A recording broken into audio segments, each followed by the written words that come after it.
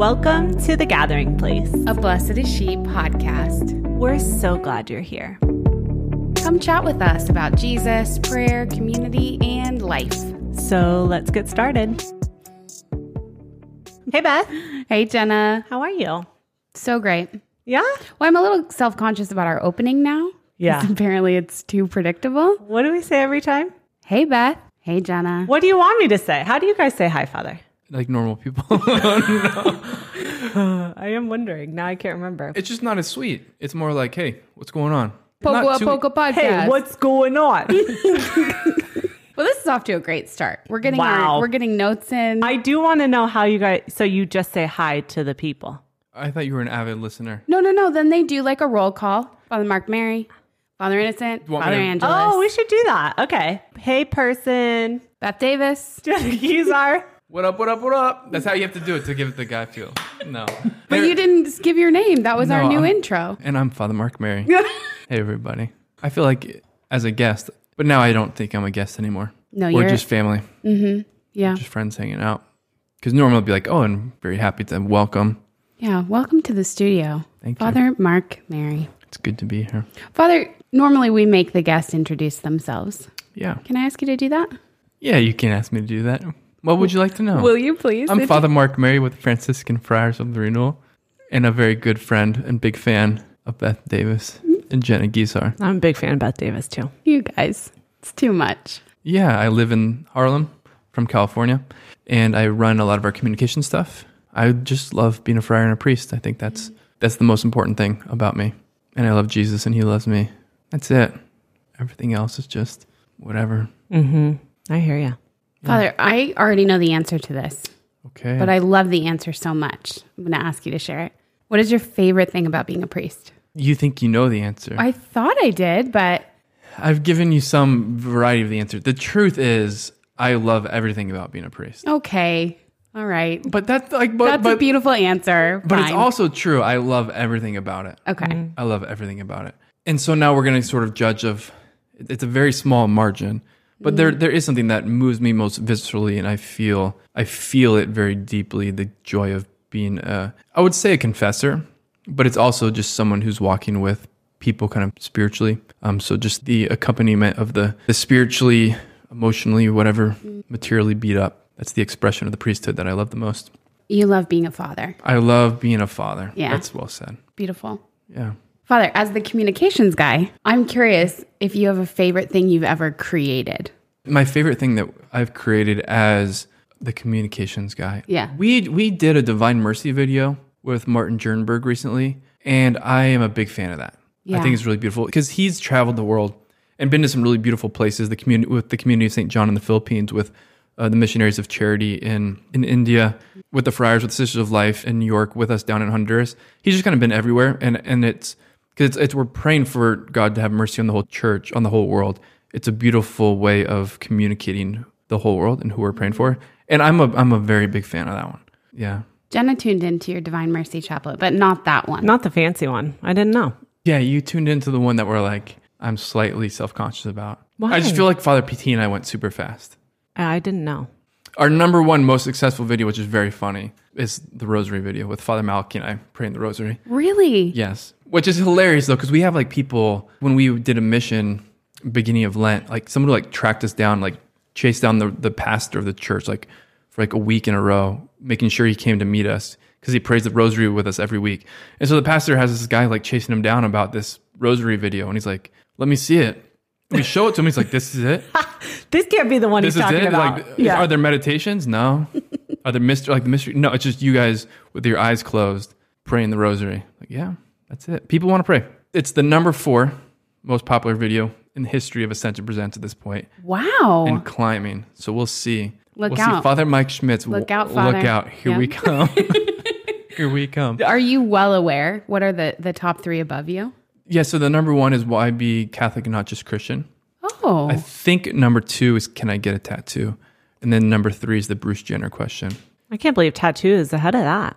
Yeah, I think maybe it came out before it. I don't know. I didn't know that many people are passionate about tattoos. Apparently, about 1.2 million people. It's crazy. Wow. I guess I do want to know the answer to the question. I'm going to make it 1.2 million and one. Father, that was a nice dropped in some info there about the podcast. Yeah. About your podcast? You're trying to prove to the people that you listen to the podcast. It's important that you do know that Kelsey was at one point at least proclaimed to be the only of your guests to have listened to the podcast. Father Mark Mary, second. I've blown her out of the water. That's true. About the time Kelsey stopped listening, you started listening. So true. Yeah. I'm probably the first for a number of things for your podcast. I'm probably the first who had to have a second take. Nope. I feel like it would be hard to find someone who's done more remote preparation for this podcast than me. Just you, Father. I listened deeply. Wow. I got some notes. I do have some notes, but not because I wanted to come and bring notes, but because I was listening to a bunch while traveling. There was takeaways, and I wanted to be able to take them away as opposed to just drown them out with new good stuff. That's fascinating because your podcast is amazing, Poco a Poco. Thank you for doing it. And I think you can listen to that and then listen to the next one and then the next one and then the next one and not actually sit with anything that you're inviting us to sit with. And one of my most favorite parts of your podcast is that I am invited to pray. I do feel something stirring in my soul where I'm like, I want to go and sit with the Lord and think about that and let that impact my heart, not just see it impact someone else's heart and life. So that's beautiful. Thanks for being a witness of writing down your takeaways. I need to be better at that myself too. Well, this isn't necessarily what we're going to focus on. That is a principle of the spiritual life and of prayer, is that whatever we're listening to or reading, it's a means to an end and not the end in itself. And this is classic from, I think it's John of the Cross or St. Teresa of Avila. Like, if what you're reading is leading you to prayer, like stop reading and go pray. That's true with podcasts and all that stuff as well. So if you feel the Lord speaking to you and prompting you to stop and to sit with and to stay with whatever that is do it. Yeah. Have you heard of Father Jacques Philippe? I've been hearing about him for years. I've heard about him quite often, recently, from The Gathering Place. Mm-hmm. Yeah, that's how I feel about his books. Well, I've only read one, and I've only read 20 pages of it. Yeah. Because that's how I feel. I'm like, I just need to go pray right now. Father, when you first came on, we thought we knew what we were going to talk about. Then we changed it at the last minute. Then nobody knew what we were talking about. Well, you knew what you were talking about very beautifully, but we had nothing to contribute. Mm-hmm. So I think I like what we're going to chat about today. That's how I feel often with holy people. Oh, true. What do I have to say? Just sitting at your feet, Father Mark Mary. Thank you. As referenced, this is my second attempt. I'm grateful to be back. It's beautiful because we were strangers, and now I do care about both of you deeply, and I feel that from you, and I feel like this is something God has put together. And I think that kind of can somewhat transition us into the theme of what we're going to talk about is family. And I'm going to pick kind of a fight. I'm a younger brother, and I come to everything as a younger brother, which kind of means I'm a brat. I just when someone says something, I'm like, okay, is that true? What's it mean? Right? That's what are you saying? What's it mean? Is it true? And one of the statements that people care a lot about is that beauty will save the world. Yes. Yep. I've heard that. What does that mean? I think I've taken a picture in front of a banner that and you've said put beauty that. Will save That's the world. actually a Beth Davis quote. No. I'm just kidding. Oh, okay. You were the original? Yeah. No. The original beauty will save the world. No, not true. Do you know who did say it? Ugh. At one time I did know. I believe it was Dostoevsky. Fyodor Dostoevsky. Is that his name? Sounds good to us. The Gathering Place, not the sophisticated place. Yeah.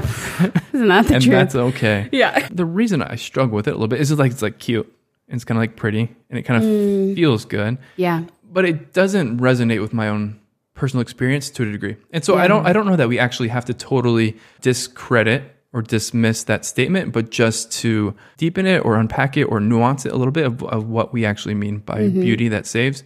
And realizing as well that Dostoevsky is not an author of sacred scripture and he can be wrong, and that's okay. But my proposal is that not that beauty will save the world, but that family will save the world. Or if you want to have a little bit more continuity of the language, that the beauty of family will save the world. Yeah. Because my experience is that, to quote Shania Twain, Please do. The most beautiful polyphony or sacred and beautiful and epic of sculptures or paintings, whatever, it's not going to keep you warm at night. That don't impress me much. Wow. I didn't know where it was going. Me either. But did you know that reference, Don't right? impress Oh, me I still know every word to that song. Yeah. Obviously, I'm kind of using that in tongue in cheek, but the idea is that the beauty of the arts, they have value.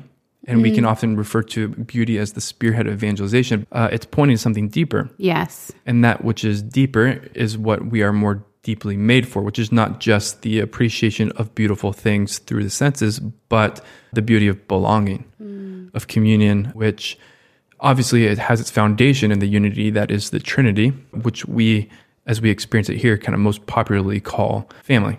Just this place where we're loved, where we're ourselves, where we're safe, where we're known, where we're loved, where we have deep relationship and communion. To belong like that is the deepest desire of my heart.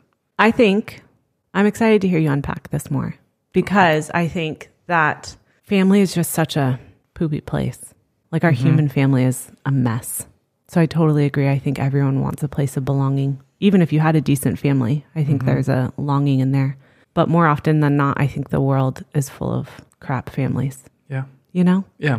So I'm anxious to hear how the Lord can redeem that, or what you propose, how that can change the world. Yeah, I just think there's something transcendental about beauty will save the world. You know, it's a bit more abstract. We can kind of like assent to it, but it's not tangible. And Yeah, it's like not practical. yeah, it's not a part of our reality, as you were saying. Whereas when you make a statement like family will save the world, my interior movement is not like openness and wonder and expectation. It's more like, yikes, how? Because it clashes with my experience. Yeah. But what I think we'll go into is that we want to understand and sort of define our terms and what we mean by family. And as you both sort of alluded to, that we do live in a fallen world, and even the best of families are composed of fallen people. And so our experience of family is going to be typically, in most cases, it's going to be imperfect, a place that's imperfect, if not sort of the worst. The family is such a place of attack is no surprise either. This is how we have to look at things with Christianity, is we do have to understand and take into account that which is the ideal, and that's what God intended from the very beginning, and that which is now, and that God did intend for family to, like the Holy Family, to be the place where each child receives themselves and can learn that the world is a safe place. Wow. I wish I was taking notes right now. I'm glad I'll go back and edit it. Where the child receives themselves. We do receive our identity. We do receive our very being. And the place for us to receive that most fully is meant to be an environment, a secure environment of love that both knows and which it pours itself out. Like it's love in action, but it's also informed love. And where is that most beautifully, like the way in which you know and love your children. It's just, we're made for that, you know? Yeah. And so it's okay for us to look there if we can, to be safe and to be known, to be loved and to be free to be me. Like that is something attractive. But for many of us, it's also something painful because we realize like that's something I want. And it's something I feel like I was made for and I didn't receive it. Yeah. Yeah, it's a both and. It's my experience, but also the longing that still exists despite my experience. But we love and we worship a God who makes all things new. And we worship and we love a God who redeems all things. And one of the things that he wants to redeem is family. I really do believe, we don't use this language, but I believe that's the primary mission of the church, is the redemption, the restoration of family in the fullest meaning of that. And it is in the church that we're come to know the best of fathers. And it's not by accident that within, to the church and through the churches entrust to us also the best of mothers, Our Lady. And that in each of those relationships, over time with grace, right, there can be the redemption of our own fallen experience of father or mother as well. But also there's family, there's brothers and sisters, there's communion. And this is like, there's a sacramental or there's a sign nature to the church that it affects something or it represents something to become or that is becoming. And that ultimately heaven is the most perfect, fulfilled, healed experience of family. And so the idea is, okay, like to some degree I long for it and I want it. I didn't have it. And actually that whole concept can be very painful. Nonetheless, where God wants to lead us is actually that desire we have for it and the healing necessary to get there is part of God's plan for each of us. It's the plan, but it's also, as Jesus is both the Alpha and the Omega, the end, like heaven is a person, Pope Benedict says, heaven is also the way. And that family is the end, and that heaven is this sort of family experience, but also family is the way in which this healing and restoration is meant to happen. This place in which we are a relationship where we have one Father and where we're committed to each other, and there's a place of mutual enrichment and receptive, but also in a way where there's sacrificial, generous love. Like this is what the church is meant to be. Okay, so can we go from theory to practice a little bit? Yes, please. Yeah. Always. All right. Yeah. So this is a little bit at this point like somewhat theoretical, based on principles. Okay, so what does this actually mean? What does this actually look like?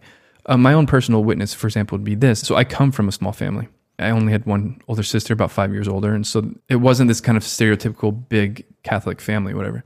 But what actually brought me into the church was going to the youth ministry and having these people there. There's a particular number of young women who are sort of like big sisters to me.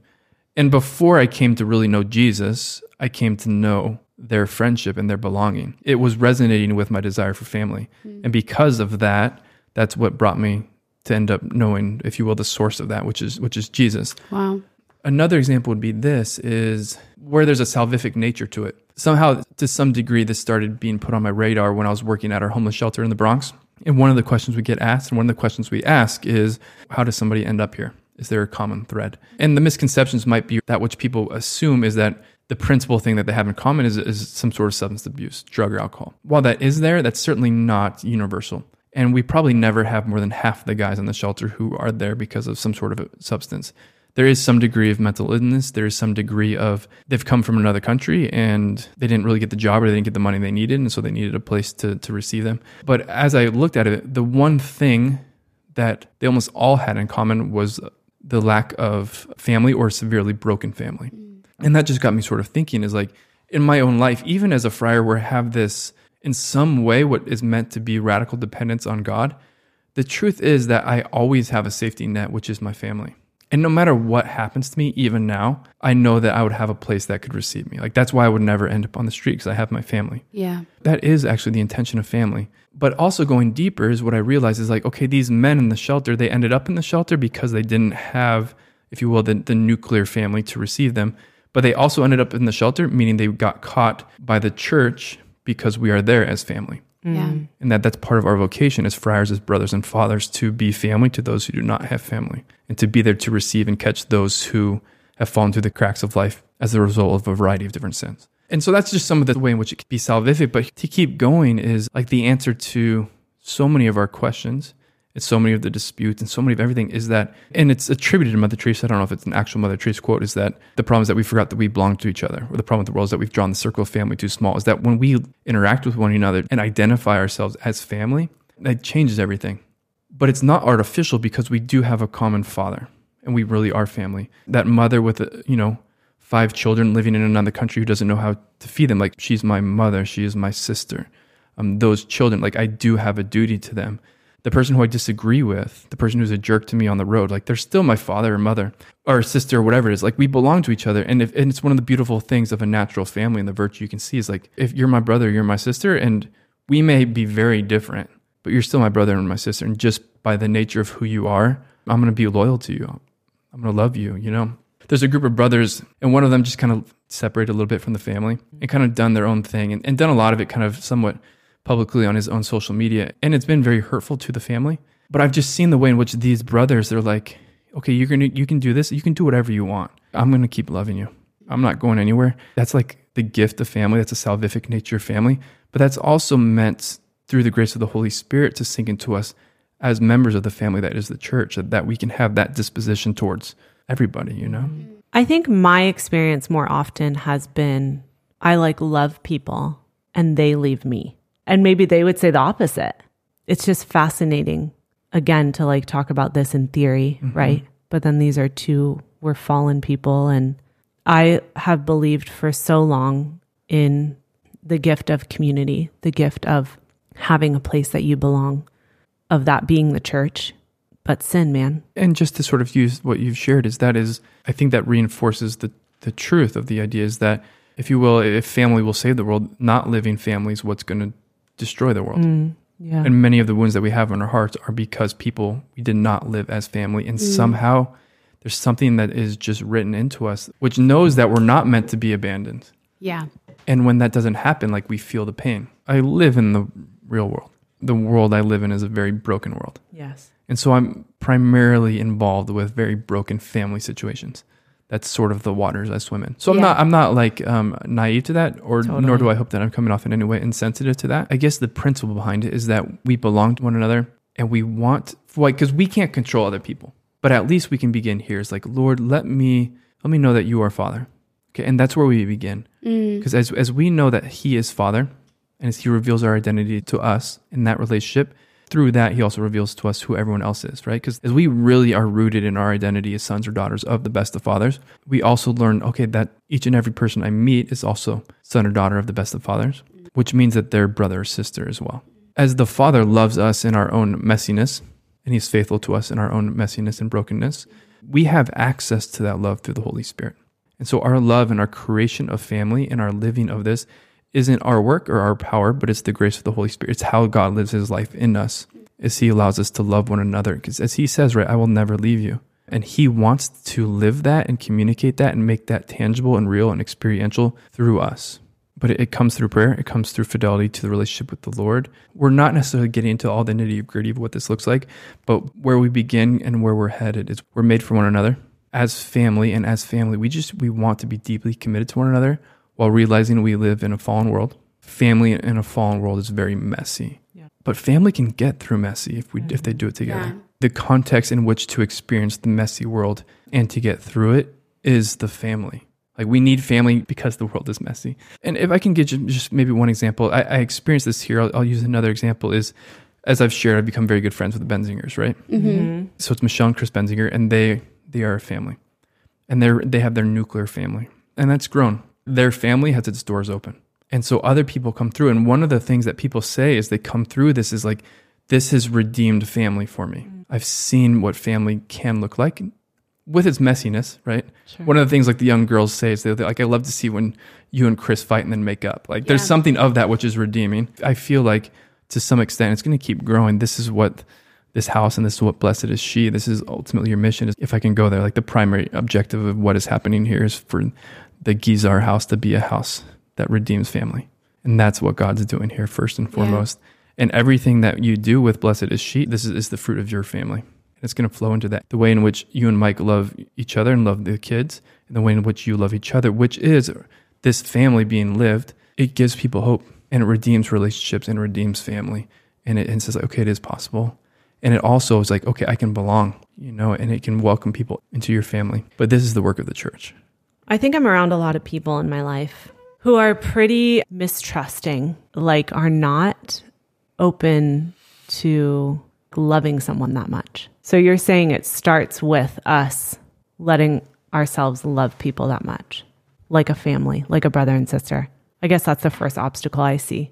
Well, I've sort of been trying to like deconstruct what you're saying to like find how are you able to be so confident in this, even without maybe that experience growing up. But now, because you're a part of the CFRs and you have these brothers and you have this redeemed experience of family, you're all committed to it and doing it together. Not to sound like cynical, but I think you can do that because you have it. Does that make sense? Mm-hmm. This is finding family in the church. Mm-hmm.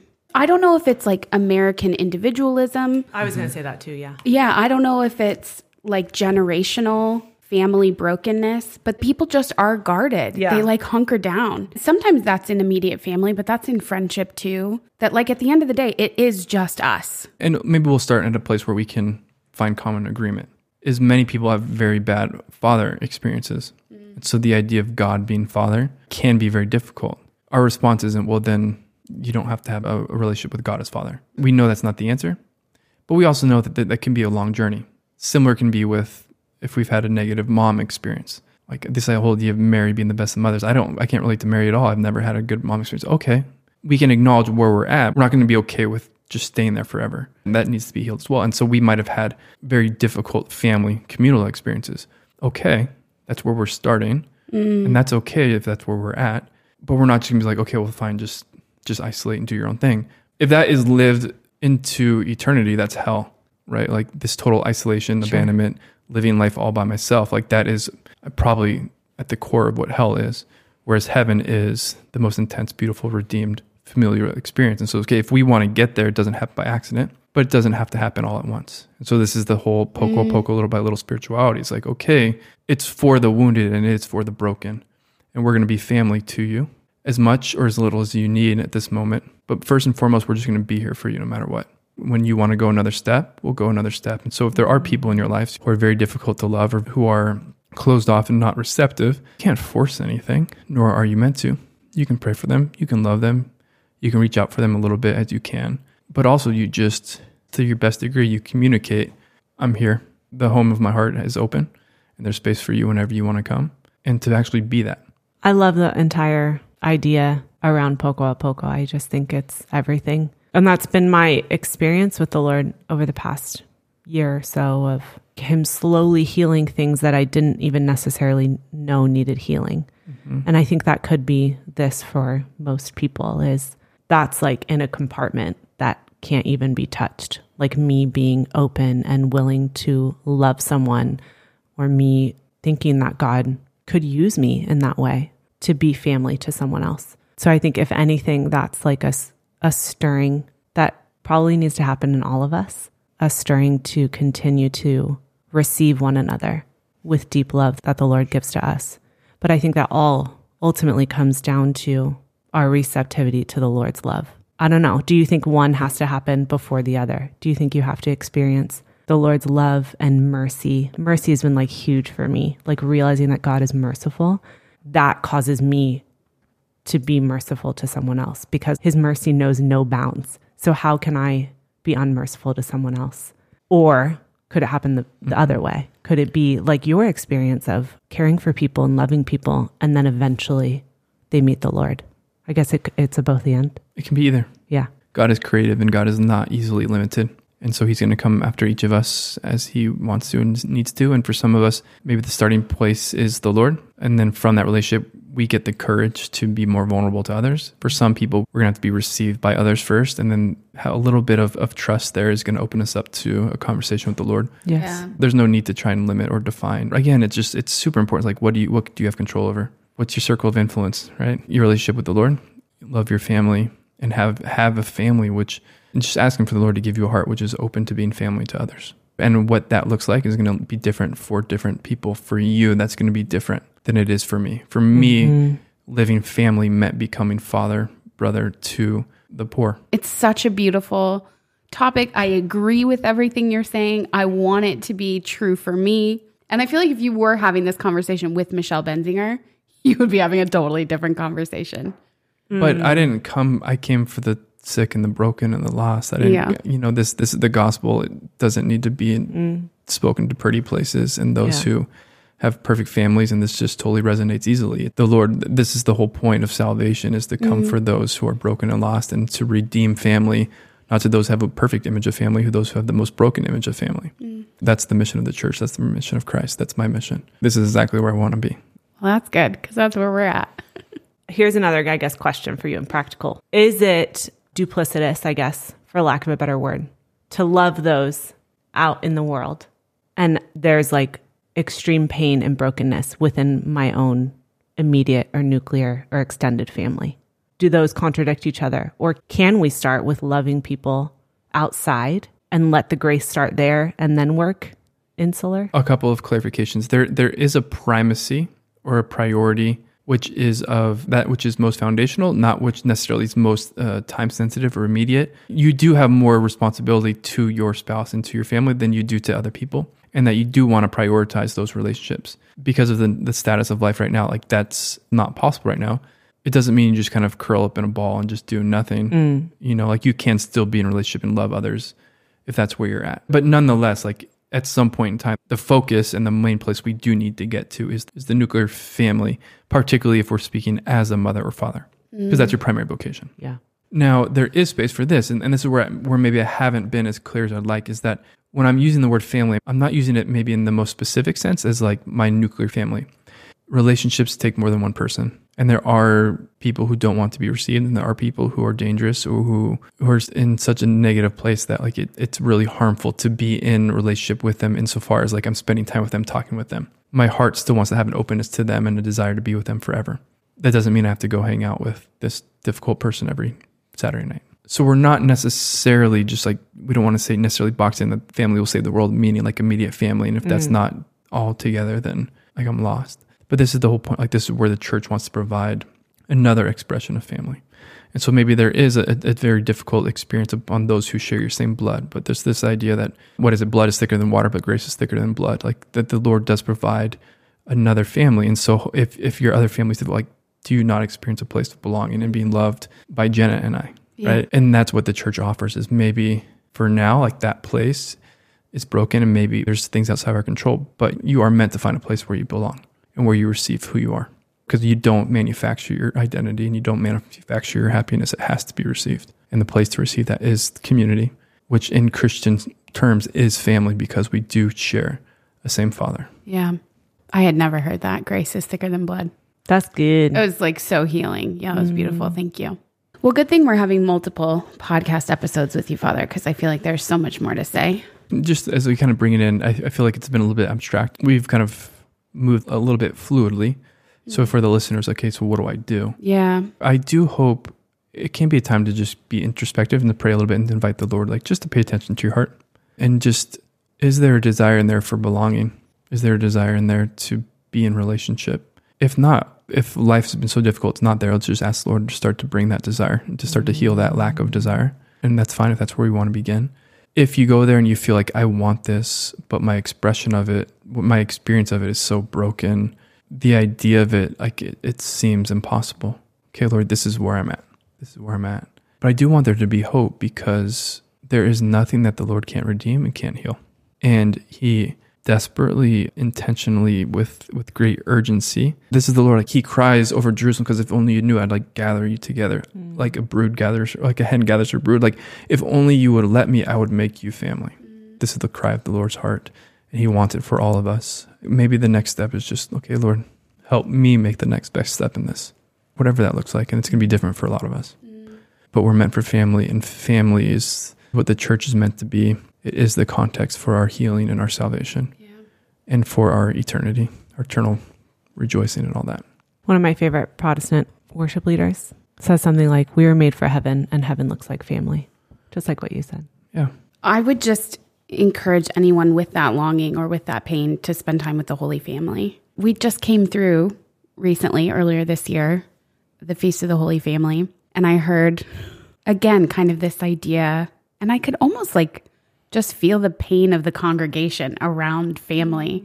Maybe that's me. But even like kind of the conversation around it was, you know, my family doesn't measure up to the Holy Family.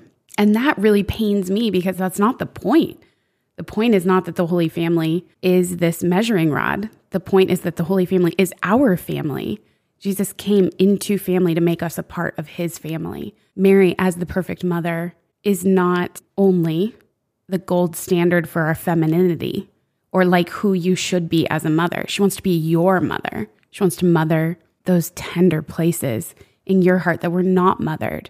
And St. Joseph, similarly, you know, especially if you have a difficult time encountering God as Father, to spend time with St. Joseph, to spend time just even maybe in the infancy narratives or the presentation at the temple or Jesus being lost in the temple, you know, but just to encounter family there and be a child there, be received. How did you put it? To receive yourself in the context of the Holy Family. And just to emphasize that that's not just nice, pious language, that to actually have St. Joseph be father to you and Mary to be mother to you is actually something possible through prayer and through relationship and discipleship. That's a real thing. I'm telling you, because it is my reality. Yeah. Jenna, any practical tips for you? I think only recently I realized that Mary didn't have to just be someone I look to, like you said, as like a measuring stick. Just echoing what you said, I guess. I'm not there quite yet with St. Joseph, but he's fine. Mary and I are just getting somewhere. Mm-hmm. Jenna, can I give you your practical tip? Oh, please. Well, just because you've taught it to me. You know, I have a very challenging relationship with my sister.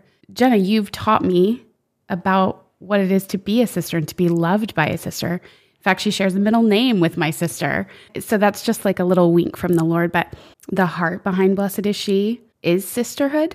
And that's not like a cute thing that we say. Like, we're actually bought into that. Yeah. We're actually living, redeemed sisterhood, in our friendship. So if you don't want to start with your actual nuclear biological family, and you're not quite there with the Holy Family, to maybe look to friendship. Allow that to be a starting place. Yeah. But who brought you into relationship with one another? Yeah. And this is part of the Lord's work of redeeming that relationship and redeeming family. And he wants to do that in our listeners' lives. Yeah. In our lives. It's ongoing. Absolutely. Father, would you close this with a prayer? Sure. In the name of the Father, and the Son, and the Holy Spirit. Amen.